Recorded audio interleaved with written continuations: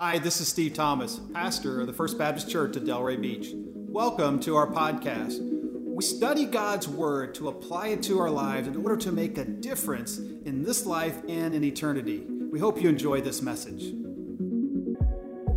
We cry out, we cry out. Well, good morning, everyone.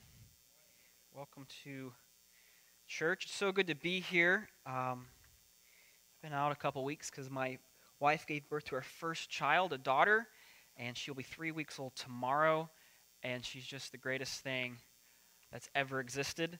A lot of fun, not a lot of sleep, but a lot of fun, and my parents are actually here this weekend to meet their newest grandchild, and they're here in the service with us, so it's great to be here. We spent 2 days in the hospital, just normal, no really big reason why, but that just kind of, they wanted to keep us in. But you can ask my wife, like the whole time I was saying, I can't wait to go home. Like, this is great, but this couch isn't so comfortable, the food's okay, but I just want to go back to my home. And even now, when I'm now back at work, when I show up at home at the end of the day, I love coming home. I mean, I always did, but walking in the door with my newborn baby, just a new excitement just fills my heart, and man, it's just the greatest thing to go back home. That word home, that's an important word in our vocabulary. I've heard it said that home, in any language, it's the most important word in that language. It's the most beautiful, most powerful. I mean, just the emotions that are connected with that word and that conjures up in your heart when you think of home. I mean, especially when you think of the holiday seasons, you think about Christmas.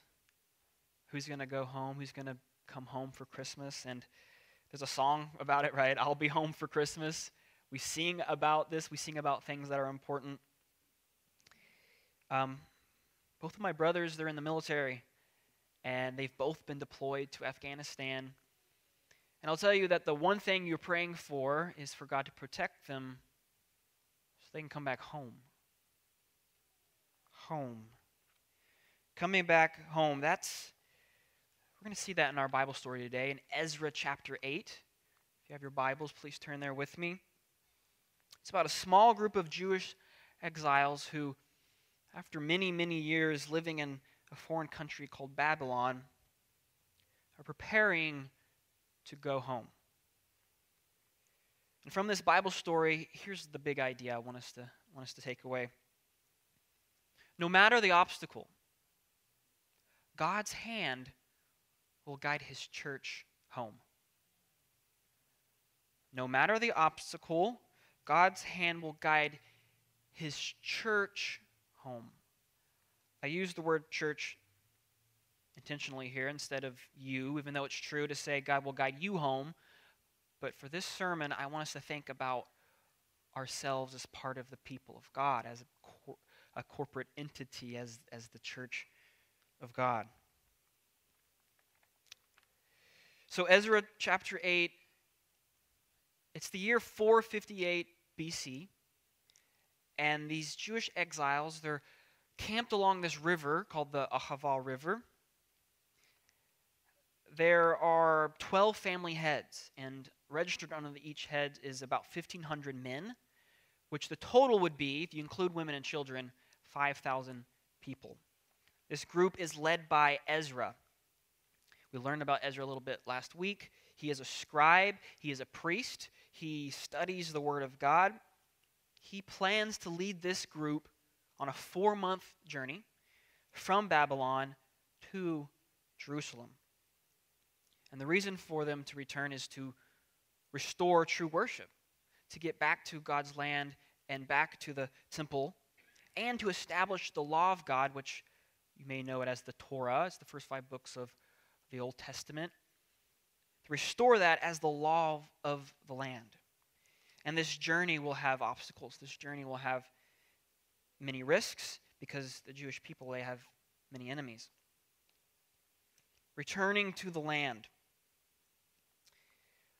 That's a funny way of putting it for this group of exiles because they've never been there. They all were born and raised in the land of Babylon. But they were raised in their faith. They were raised in the faith of their ancestors, Abraham, Isaac, and Jacob. And so growing up, they would have been taught the Scriptures. They would have heard about the story of Adam and Eve. God created the world, and He put Adam and Eve in this garden, the Garden of Eden, and their role was to serve God and worship Him and be fruitful, multiply, and fill the world full of worshipers. And they had a relationship with God that they broke. They sinned, they disobeyed, and the Bible tells us that through Adam's transgression, sin entered the world. And God told him, on the day that you eat the fruit, the day you disobey, you will die. And that's what happened. God drove them out of the Garden of Eden, and sin and death came into the world, and because God placed a curse upon the world. They would also have heard of the story of Abraham, how God called Abraham and made a covenant with him, a relationship with Abraham, and said, I will bless you. I will make a nation out of you. That's the nation of Israel. I will give you the land of Canaan. And through your offspring, I will bless the Gentile world, all the nations of the earth. They would have heard of how God brought the nation of Israel when they were enslaved in Egypt, out of the bondage of slavery, through a leader named Moses. God revealed Himself to Moses as the God of Abraham, the God of Isaac and Jacob, and God rescued Israel and brought them to Mount Sinai. And there, on this mountain, God entered a covenant relationship with Israel. And Israel promised to the Lord that they would be faithful to Him. They wouldn't worship any other God. Just think of the 10 Commandments. No other gods before me.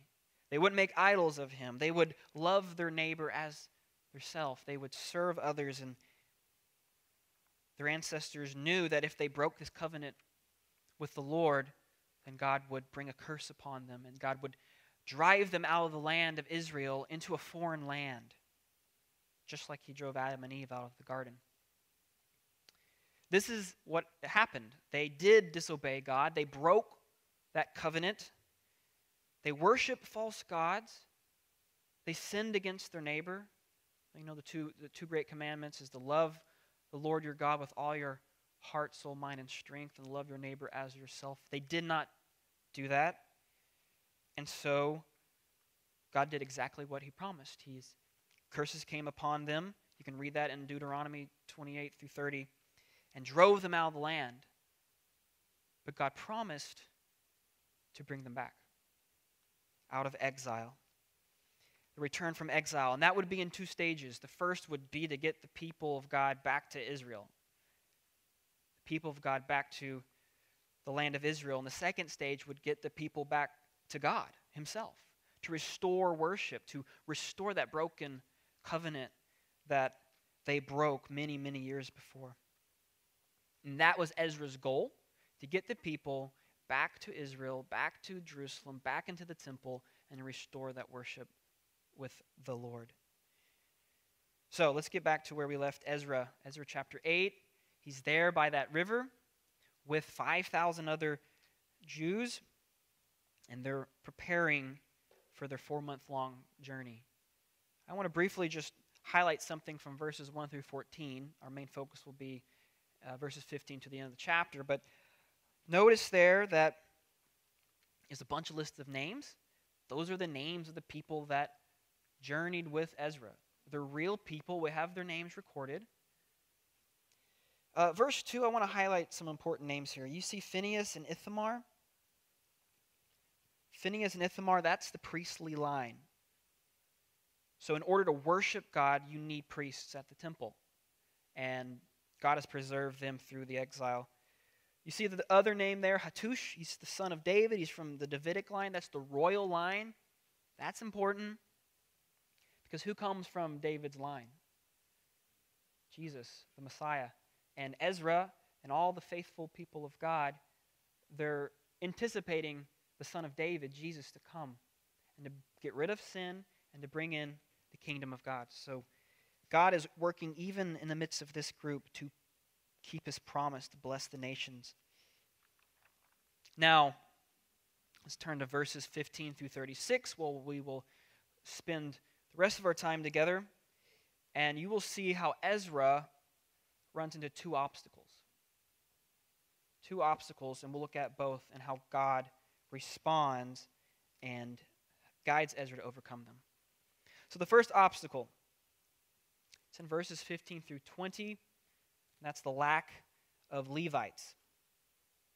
Ezra cannot find any Levites among the people that are with him. It says there in verse 15, look there with me. I gathered them to the river that runs to Ahava, and there we camped 3 days. As I reviewed the people and the priests, I found there none of the sons of Levi.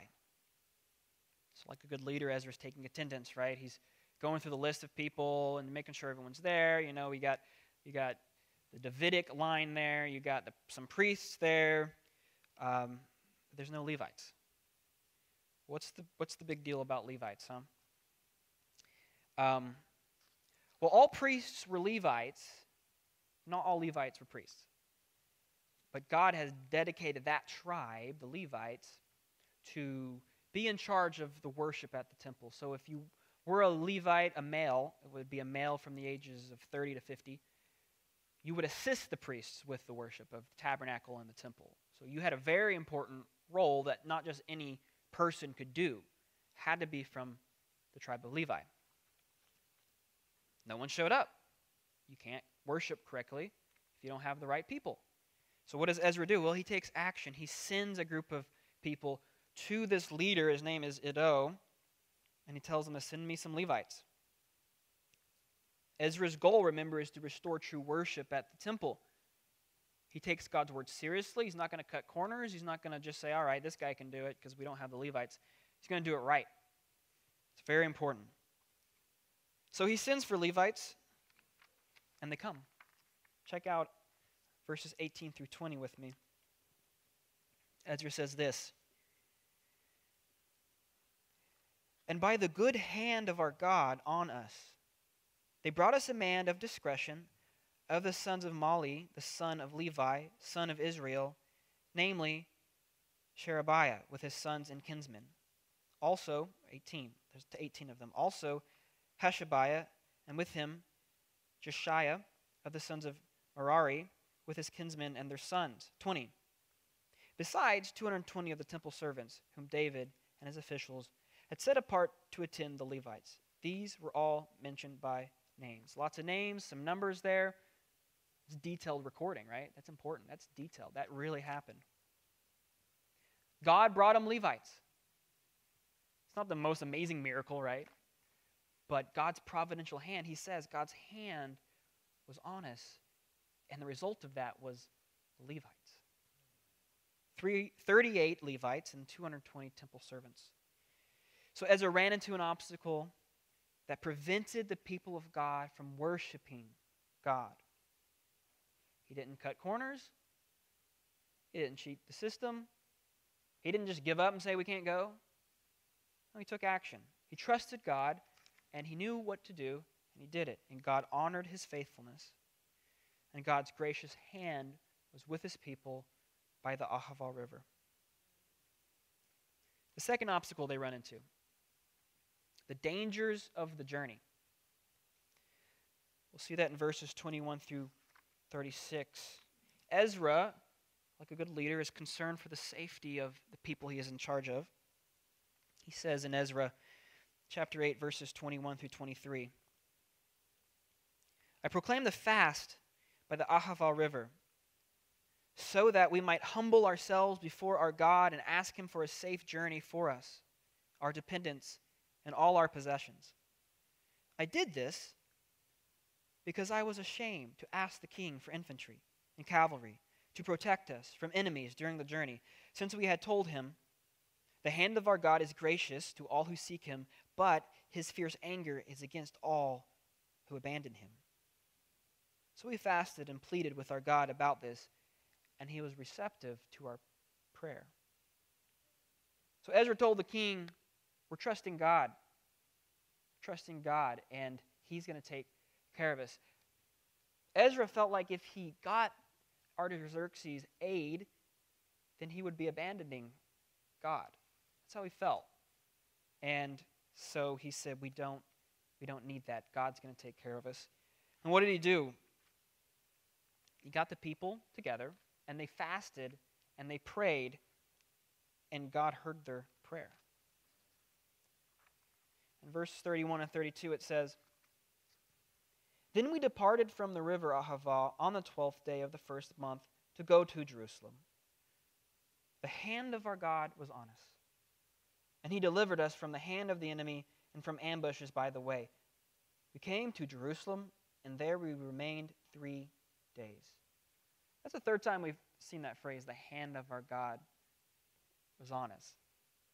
If you're a good reader of Scripture, you know if it's repeated more than once, they're trying to emphasize something important. Again, it's not the most amazing miracle you'll ever read, but it is God's providential hand caring for his people. They prayed for protection, and they were protected. How many times does that happen in our prayer life when we pray for something like, God protect our travels, God protect, make this go well, and it was uneventful, and that's a good thing. It's a good thing. That's God's providential hand, and we should give God praise for that. So Ezra, he ran into an obstacle that would inhibit God's people from getting to the temple to worship. And through prayer and fasting, God, his hand guided them all the way home and protected them. So let me ask you this. How's your prayer life? When was the last time you fasted and prayed for God to do something? What do you pray for? Do you ever pray for the success of the church? Do you ever pray that God would protect this church from all the enemies, from the outside and from the inside? There's a group of people from this church, and we meet on the first Wednesday of every month in this room here at 6:30 p.m., and we pray for the church. That's why we gather. We want to gather as a people. It's great, pray individually at your home. There's something special when you pray together as a body of Christ. And I invite you to come and check it out. Just come and see what it's like. It's a small group of us, and it's just a wonderful time. We sing some songs together, and we pray. It's different than a Sunday morning service. It's not the same at all. It's us together praying for the church. Jesus said, "On this rock I will build my church, and the gates of hell shall not prevail against it." No enemy can stop God's church from growing. If you believe that, I say come on that first Wednesday of every month and pray with us. All right, finally, they arrive in Jerusalem, and they worship. Ezra, let's look at verses 35 and 36 here, these last two verses. "At that time, those who had come from captivity, the returned exiles, offered burnt offerings to the God of Israel, 12 bulls for all Israel, 96 rams, 77 lambs, and as a sin offering, 12 male goats. All this was a burnt offering to the Lord. They also delivered the king's commissions to the king's satraps and to the governors of the province beyond the river, and they aided the people in the house of God." Worship was different back then, huh? They killed a lot of animals. But numbers are significant. 12. It says 12 bulls for all Israel because there's 12 tribes, right? Man, what a joy that would have been for Ezra and that group to come back to the temple. I mean, they grew up in Babylon. They know the scriptures. They know about this temple that they heard about, and that's where you worship God. And they're finally there. They're standing in the holy city with the holy people, worshiping the holy God. He has everything right. He has the right people, right? He's got the Levites. He's in the right place. He's worshiping according to Scripture. What's left to do? Well, there's a lot left to do. I mean, we got the rest of the Old Testament, the rest of the New Testament after Ezra. But the most important thing is for the Messiah, the Son of God, to come to earth, to get rid of sin, to bring in the kingdom of God. And Ezra is anticipating that. 500 years after the time of Ezra, Jesus will come and fulfill all the promises. All right, so I think we have a good idea of Ezra chapter 8. What does that mean for us today as a church? What does that mean for us? All right, three things for us to think about. So we're going through a series, right, on being the house, building God's house. So here are 3 things to consider as we think about being God's house. First, what's your role? Think back on Ezra when he couldn't find the Levites. They didn't show up. We don't know why. It doesn't really say why, but they just weren't there. And they could not worship without them. You mean you can't be the house if no one shows up, right? You can't be the house if no one's present. Well, we as a church, we can't worship God without the people of God. We can't do the work of the ministry without the people fulfilling their roles. And there's no special class of Christians that they do the worship on Sunday and everyone else, they can or aren't supposed to. It's not like we have a priesthood. It's not like the staff is, the priests. No, that's not how it works. Because, I think this is a really cool insight, we're all priests. It's called the priesthood of all believers. If you're in Christ, God has made you a priest. That sounds strange? Let me show you where I get that from. Revelation chapter 5, verses 9 through 10. This is a hymn being sung worshiping the Lamb of God. And it says this: "Worthy are you to take the scroll, to open its seals. For you were slain, and by your blood you ransomed people for God from every tribe and language and people and nation. And you have made them a kingdom and priests to our God. And they shall reign on earth.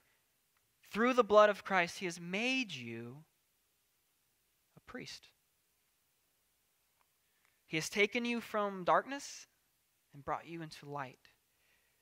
You were once a slave to sin and following your worldly passions, but because of the blood of Christ, through the power of the Holy Spirit, when you believed the gospel, he made you a kingdom and priests."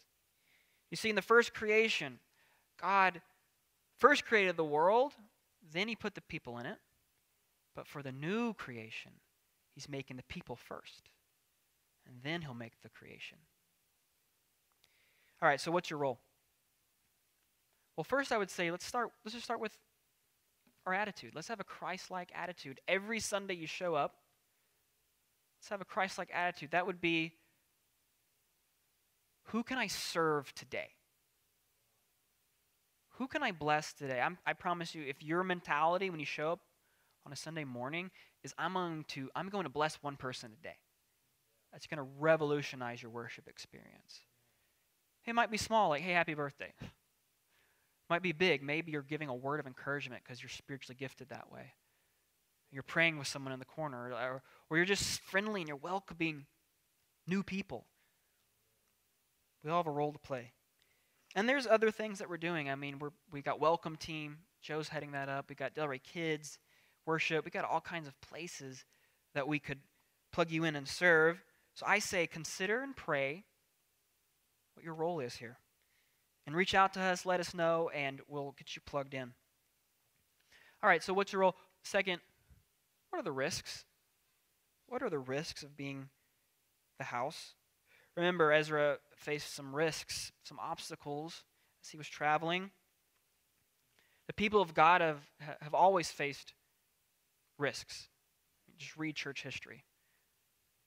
The church has been persecuted from outside. There's also issues that churches have gone through from the inside. I mean, false teaching can happen. Just division. Maybe someone's just divisive. That can split a church. Immorality can be rampant. There are risks, but God has promised to never leave nor forsake us. Jesus has said, I will be with you always, even to the end of the age. So we have confidence that no matter the risk, the church of God will continue. You might be thinking, okay, I think me personally, though, I have some issues. I'm dealing with something. I'm dealing with this struggle, this sin issue. Maybe it's an addiction. Maybe it's just some things aren't going right with you. Maybe it's a relationship problem. You're thinking, I feel like I'm the obstacle. I feel like I'm the risk. Well, let me just try to comfort you here and say you need the church more than ever. You need the church more than you can imagine, because God uses the church to grow and strengthen the weak brother, the weak sister. Right? It's no time to be out there on your own. I say it's no time to be a lone sheep Christian, not a lone wolf, because wolf in the Bible is not very good. There's wolf, lone sheep Christian. You can't do that. There's no book in the Bible where Paul says something like, all right, this letter to the churches in Galatia, and Kyle, who lives next door, never come to church, right? That's not how it works.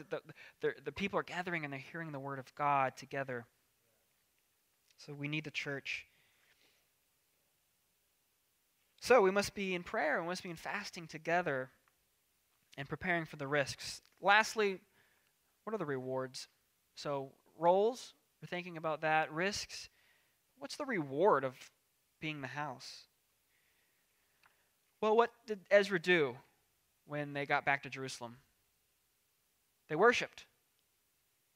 That's the reward. Worshiping God for all eternity. You like that answer? Is that a good answer? I think when people think of heaven, they think you're floating on a cloud and you're playing a harp, it's like it's a weird place.